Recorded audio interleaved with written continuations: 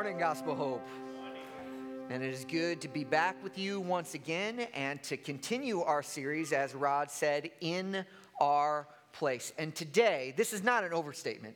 Today, I think we get to the central event in human history, the central event in Christ's story, namely his substitutionary work on the cross on behalf of anyone and everyone who would ever dare to put their hope in him. So I just pray that God would help us to, with fresh eyes, see the glory of the Christ who died in our place. So let's pray once again and ask for the Lord's help, and he would open our eyes to behold wondrous things in his law. Lord, we need you. We sing your praise this morning already, and I pray that as we open your word that you would meet with us. Would you expose our hearts to the truth of the cross? Would you grip us in an unusual way by what Christ has done on our behalf? Lord, help this truth to really penetrate us, to change us, to challenge us, to shape us. Would you come in your Spirit's power today? In Jesus' name we pray. Amen. How many of you have ever heard the name John Havlicek? How many of you have heard that name before? Okay, maybe about like 10%. Let me tell you who John Havlicek was. He is one of the most decorated basketball players in NBA history. This Hall of Famer, get these stats, he won 8 NBA championships. That's a lot. 8 NBA championships. He was an all-star 13 times. He was on the All-NBA team, which means at his position, he was considered to be the best player at his position 11 times. And he is listed on the 50 greatest players of all times. By every standard, John Havlicek was an incredibly successful basketball player. But here's the interesting thing about old Mr. Havlicek. In his entire illustrious career in the NBA, John Havlicek never started a single game. In other words, when the game started, John Havlicek always started sitting on the bench. And so today, with little debate, this man is considered to be the greatest substitute in all of sports history. Now, if you're familiar with sports at all, a substitute is somebody that doesn't start off in the game, right? And they usually don't start off that way because they're not as good as the other people. And then at some point during the game, they substitute in and take the place of somebody who is already playing the game. And usually when you bring in a sub, it's kind of you take a step down. But Havlicek kind of broke that mold. When you would bring Havlicek into the game, it was as if you were bringing your best player into the game. But as great as the achievements of this sub are, they are as nothing when compared to the substitute that we see in the person of Jesus Christ.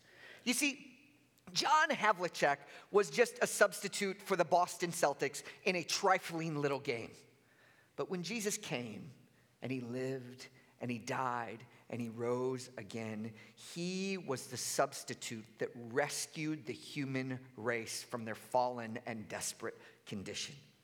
So here in Luke 23, we are recorded or told the story of Jesus taking the place of sinners like you and I on the cross. And what I want to talk to you about this morning is very simply this: Jesus is the ultimate substitute. The concept of substitution is, in fact, emphasized throughout the Bible. It is one of the major themes of the entire Scripture. We're going to put some verses up on the screen here, and I want you to just follow along and see this theme going out. Romans chapter 5, verse 8. But God showed his love for us in that while we were still sinners, Christ died, you say it, for us. Galatians chapter 1, verse number 13. Christ redeemed us from the curse of the law by becoming a curse for us. Ephesians chapter 5, verse number 2. Christ loved us and gave himself up for us. 1 Thessalonians 5, chapter 9, verses 9 and 10. For God has not destined us for wrath, but to obtain salvation through our Lord Jesus Christ, who died Timothy chapter 2, Titus chapter 2, verse 14. Christ Jesus gave himself, that one's in the middle, so you got to be quick on your feet there, to redeem us from all lawlessness and to purify for himself a people for his own possession who are zealous for good works. And then 1 John chapter 3, verse number 16. By this we know love, that he laid down his life. Do you see it? It's everywhere. This idea that Jesus came and lived and died, dare I say, for us. To put it plainly, Jesus came to earth to be our substitute. And I don't think I'm going too far to say this. The substitutionary work of Jesus is at the heart of the Christian message. You simply cannot comprehend the Bible. You cannot get what this book is about unless you understand deeply the idea of Jesus in my place. So if you want to know what this book is about, I would recommend this morning you put your theological thinking cap on and look carefully as Luke walks us through chapter 23 and tells us the story of Jesus dying in our place. And that's simply my point this morning. It's simply this: we must see Jesus as our substitute. That's it. That's where we're going. We have to see Jesus as our substitute. And fortunately for us, this is not an idea that the Bible seeks to obscure at all. In fact, it is of such significant tenet that there are numerous places in the Bible that lay out the substitutionary work plainly. We just looked at several of them. And here in Luke chapter 3, it's told kind of in a narrative form. It's told the story of the crucifixion, and embedded in this story is the idea of substitution, of Jesus dying for us. So that's where we're going this morning. I want to show you this morning several aspects of the ultimate substitute, Jesus Christ. You ready? You ready? Buckle up. Okay, so I got 4 things this morning that I want to show you about the substitutionary work of Jesus. Number 1, the ultimate substitute was sinless. In Luke chapter 22, which Rod preached for us last week, it closes in a pretty dark place. Jesus has been betrayed by a friend, abandoned by his disciples, and arrested by the religious authority. And then Luke 23 opens up with Jesus standing in custody before Pilate, the corrupt Roman governor of the day. Pilate hears the religious leaders' charges against Jesus, and he's not buying it. Luke chapter 23, verse number 2. We found this man, this is the religious leaders talking, we found this man misleading our nation and forbidding us to give tribute to Caesar and saying that he himself is Christ the King. So then Pilate starts questioning Jesus himself, and he sees nothing worthy of condemnation in Jesus at all. Verse number 4 of chapter 23. Then Pilate said to the chief priests and crowds, I find no guilt in this man. Nevertheless, Pilate was a shrewd politician, and not wanting to upset unnecessarily his constituents, he sent Jesus to Herod, a visiting dignitary. Herod had heard stories about Jesus and his miracles and his teachings and all that he wanted to do, so he was happy to listen to Jesus. But when Jesus did not perform for Herod like he wanted him to, then Herod treated him cruelly and eventually sent him back to Pilate, verses number 8, 9, and 11. When Herod saw Jesus, he was very glad, for he had long desired to see him because he had heard about him, and he was hoping to see some sign done by him. So he questioned him at some length, but then made no answer. And Herod with his soldiers treated him with contempt and mocked him. Then arraying him in splendid clothing, he sent him back to Pilate.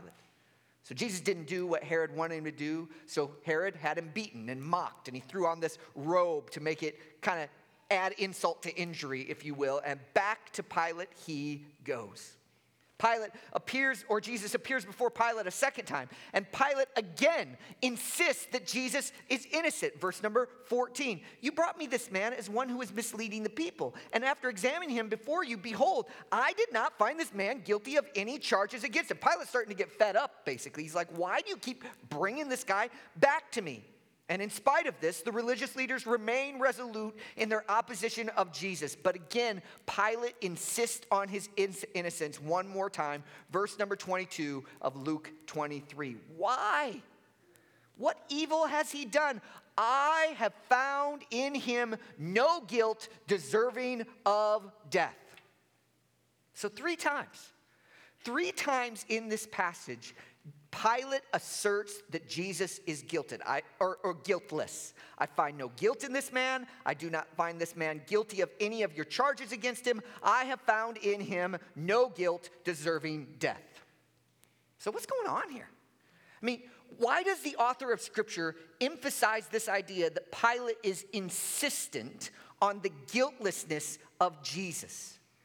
The answer to this question is both extremely simple and deeply profound. To put it plainly, Jesus had to be guilty to take away our guilt. Jesus had to be guiltless to take away our guilt. Does that make sense? Let me give you an illustration of that. Suppose I was on death row for a crime that I did commit. Okay, let's just suppose that was reality. And there sitting next to me on death row is my friend Daniel here. And Daniel is as well guilty of the crimes for which he's been accused. And here we both sit on death row. And Daniel's about to be executed. He's going to get lethal injection. And I look over at Daniel and I'm like, hey man, don't worry about it. Don't worry about it. I will take your penalty for you. I will serve your term. I will take the execution in your place. This would be ridiculous, wouldn't it? That's a foolish statement. Why? Because I could not die for Daniel because I have to die for who? Me. I have my own condemnation that I have to take care of. I can't take care of somebody else's condemnation when I myself am condemned. Daniel's not on death row, neither am I. Okay, just for clarification there. None of us are here on death row this morning, as far as I know. The idea is simply this. In the same way, in order for Jesus to bear our sin, he had to be sinless. And all Pilate is doing is pointing out what God had ordained before the foundation of the world. I find no guilt in this man. You know why? Because there isn't any in him. He's perfect. And that is why the substitutionary work of Jesus is so sufficient. Christ could not bear our penalty if he had his own penalty to bear. And praise the Lord, he didn't have any penalty to bear. The New Testament makes a huge deal out of this. 1 Peter chapter 3, verse 18. For Christ also suffered once for sin, the righteous, that's Jesus. Righteous is just another way of saying perfect, the perfect one. For the unrighteous, that's us, that he might bring us to God. In a sense, the idea was thousands of years in the making. You remember in the Old Testament, if you've read the Old Testament before, in order to kind of deal with their sins, at least temporarily, what did the Old Testament people have to do? They had to offer what? Sacrifice. So they had to bring a lamb or a bull or a goat to the temple. And symbolically, what would happen is they would lay their hands on the head of that animal, and then the priest would take a knife and cut the throat of the animal while their hands are on the head to represent your sin is being transferred to this animal, and they are taking the penalty that you deserve.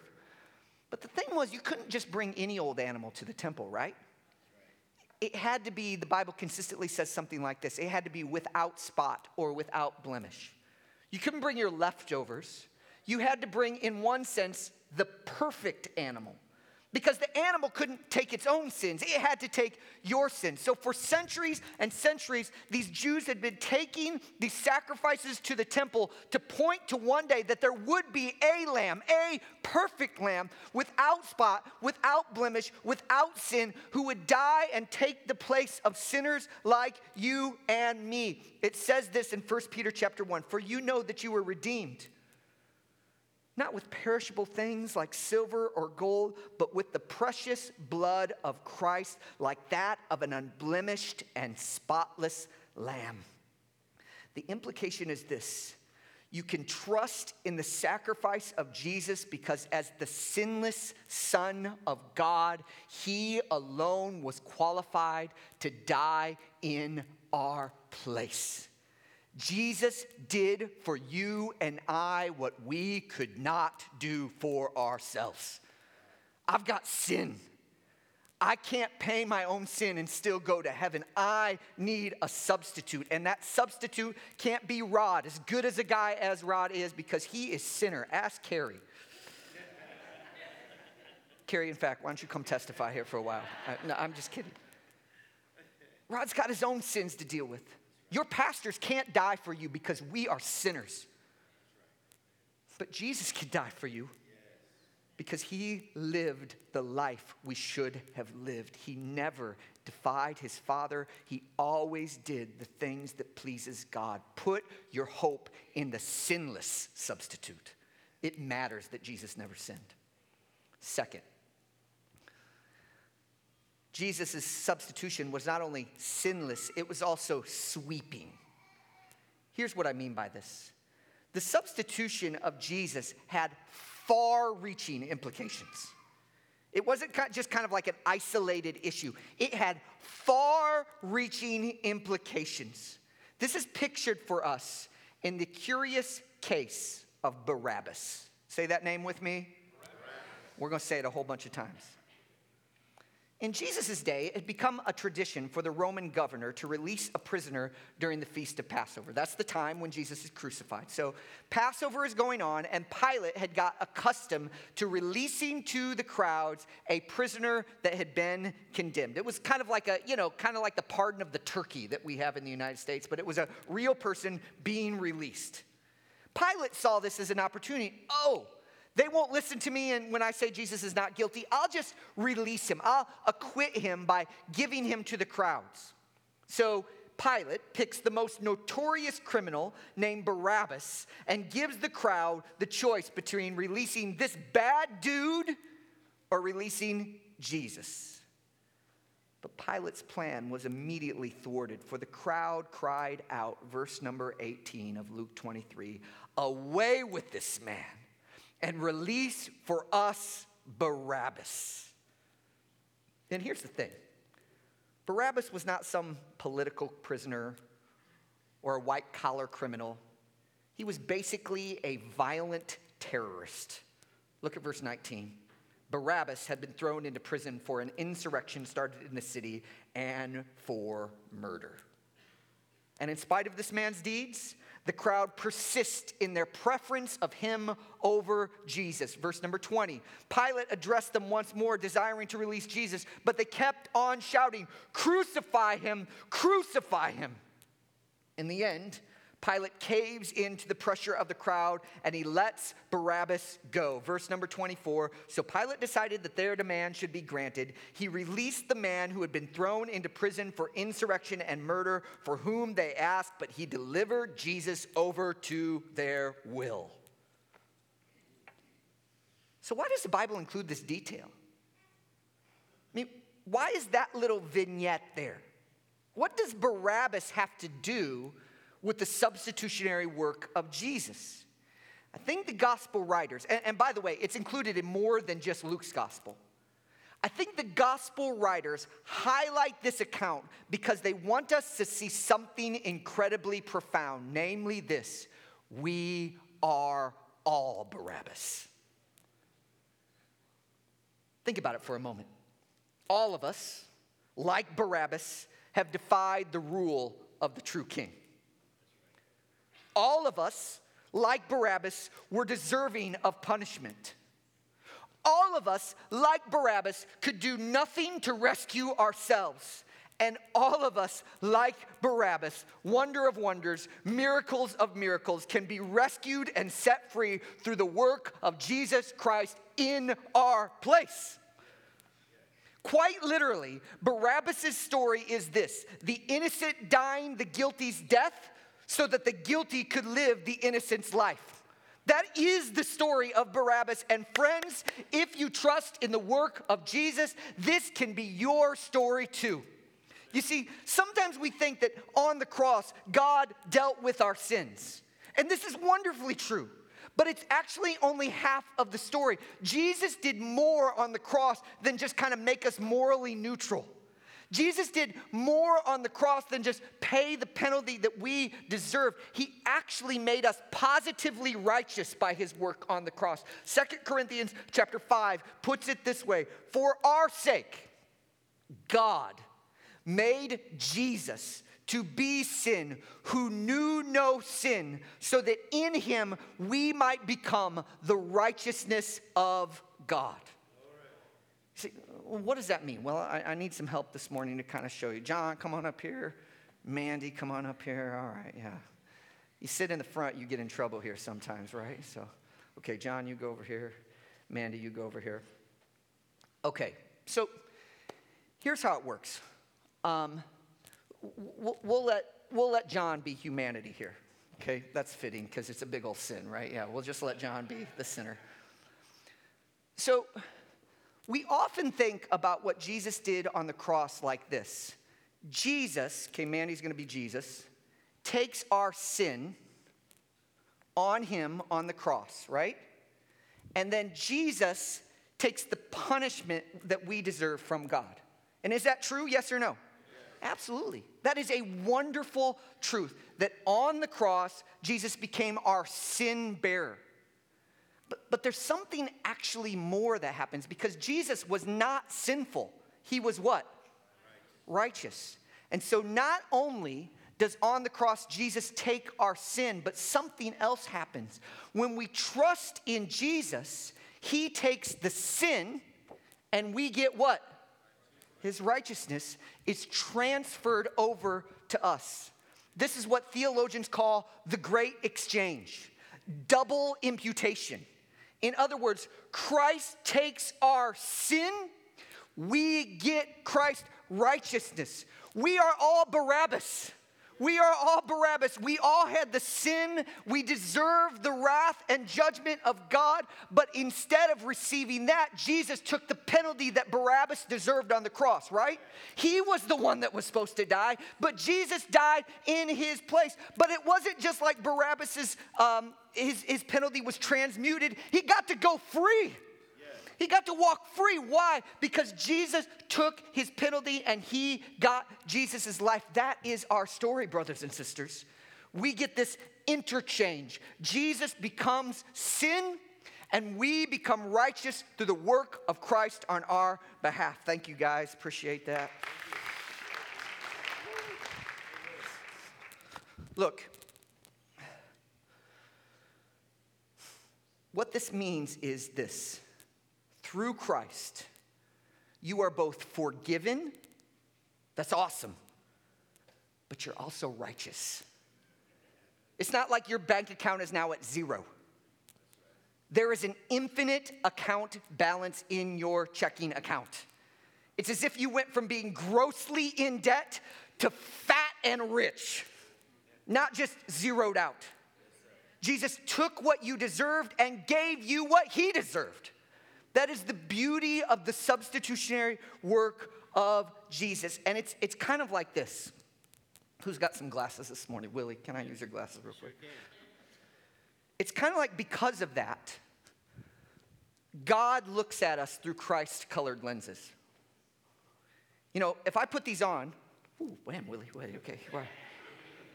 If I put these on, everything is affected by that. I'm about to fall off that stage. I'm going to take a step back. If we've trusted in the work of Jesus, and here is old sinful Rod, but he's trusting in Jesus, God puts on those glasses and says, look at that, yeah, man. I don't see any sin anymore.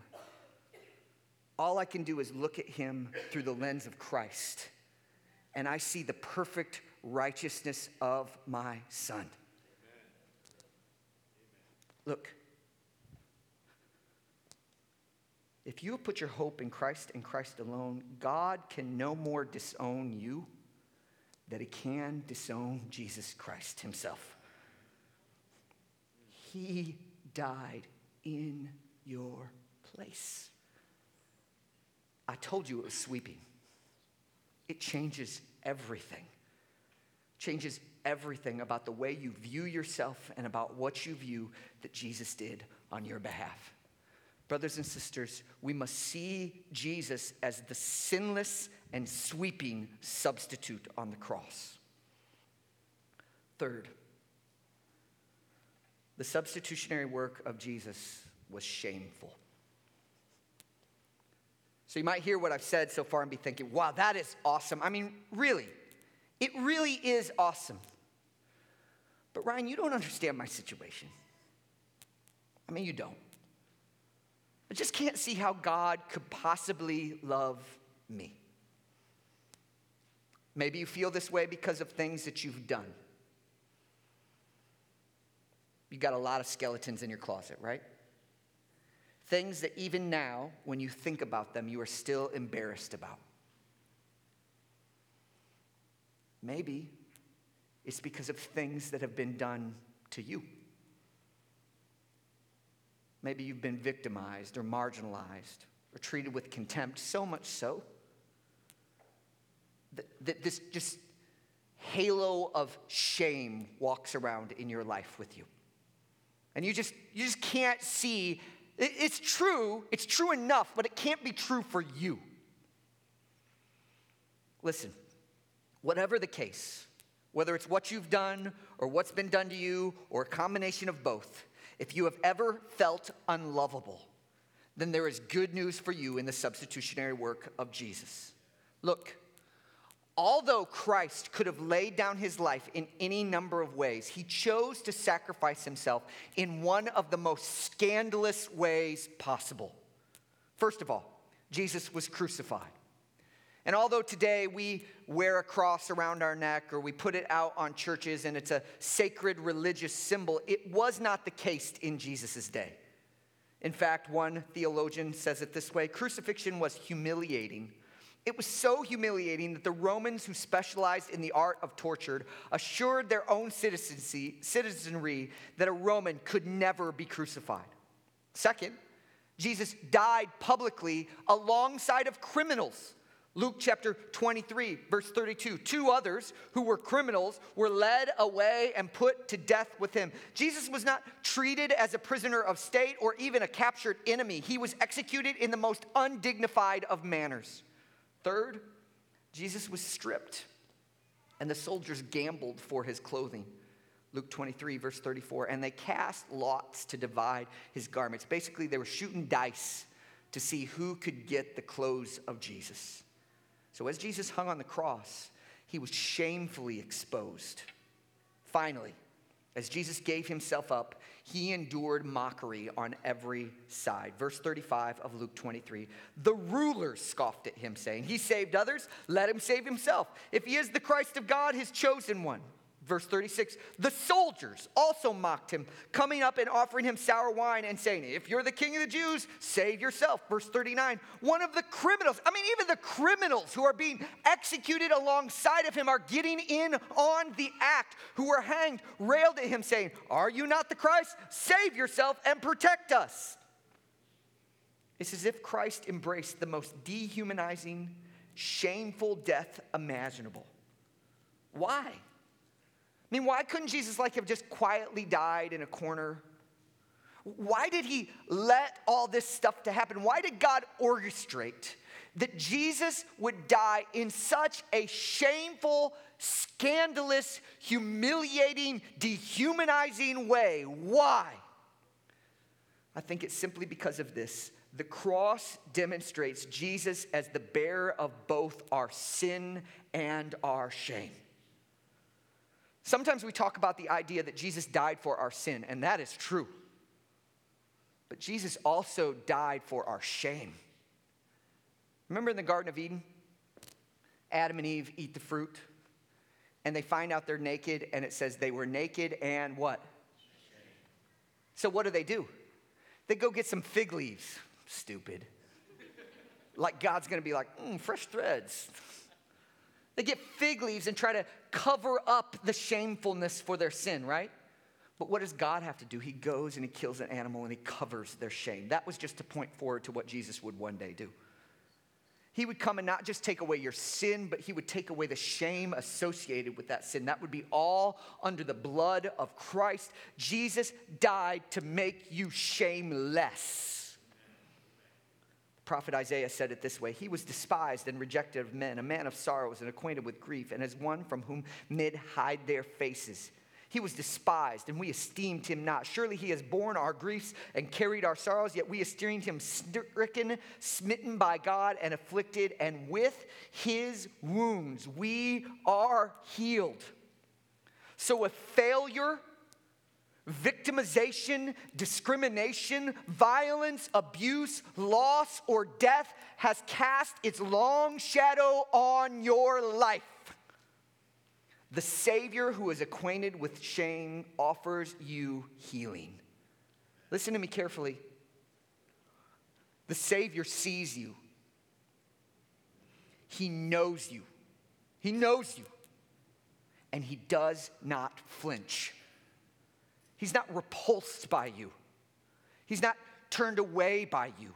He sees you. He knows you for your very core, and he does not flinch. There's some wonderful accounts in the New Testament about Jesus' dealing with the lepers. Remember the lepers in the New Testament?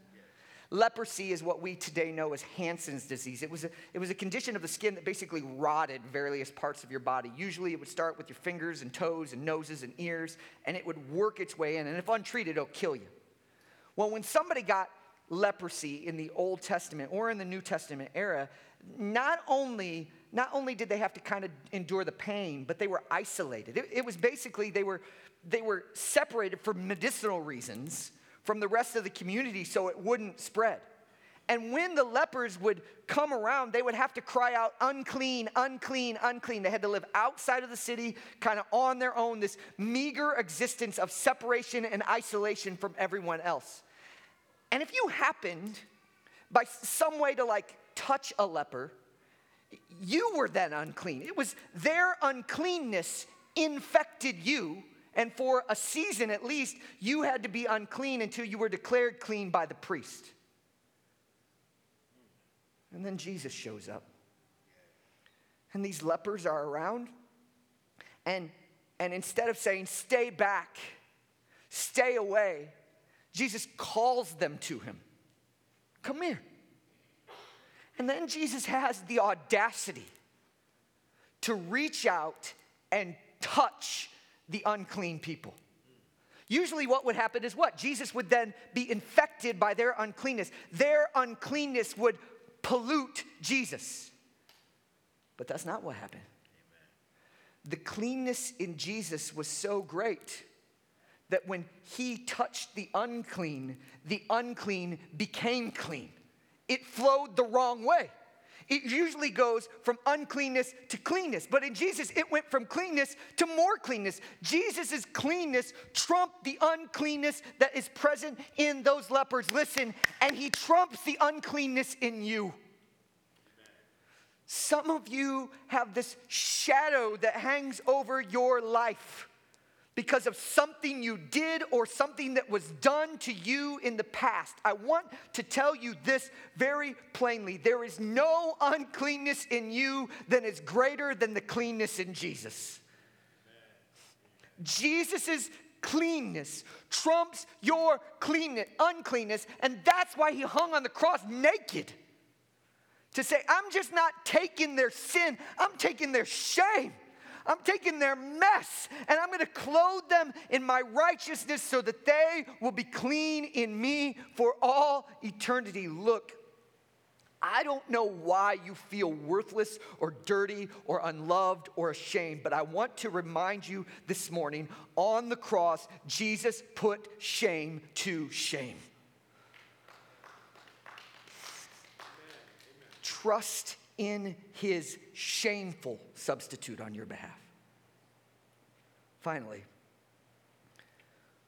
the substitutionary work of Jesus was sufficient. As Jesus breathed his last on the cross, Luke records for us something that happens across the city. Look in verse number 45. And the curtain of the temple was torn in two. It's kind of another little aside that's happening. This is not even happening where Jesus is at. It's across town in the temple. The curtain tears. This curtain refers to a thick divider that separated the holy place from the most holy place in the temple. So why is this a significant detail? To answer that question, you need to understand a little bit about the temple structure itself. The temple at Jerusalem was divided into a number of concentric courts and chambers, which increasingly restricted access as you went further and further in. On the outside of the temple, it was called the court of the Gentiles, which any non-Jewish people was allowed to go. So anybody and everybody could come in that. And then it narrowed with what was called the court of the women. And then you had to be a Jewish person, so women were allowed to go in there. And then you had the court of Israel, which is where the heads of the Jewish household would go, like I told you about earlier, and they would lay their hands on the sacrifices. That's where they would pass into. And then in the temple itself, there was a place called the holy place, which only the priests were allowed to go. And then inside of that, there was a place called the most holy place, where only the high priest was allowed to go once a year. When Luke refers to the curtain here, he's talking about a thick, about 5-inch wide divider that separated the most holy place where the high priest went from the holy place where the priest went. And essentially, that thing tore from the top to the bottom.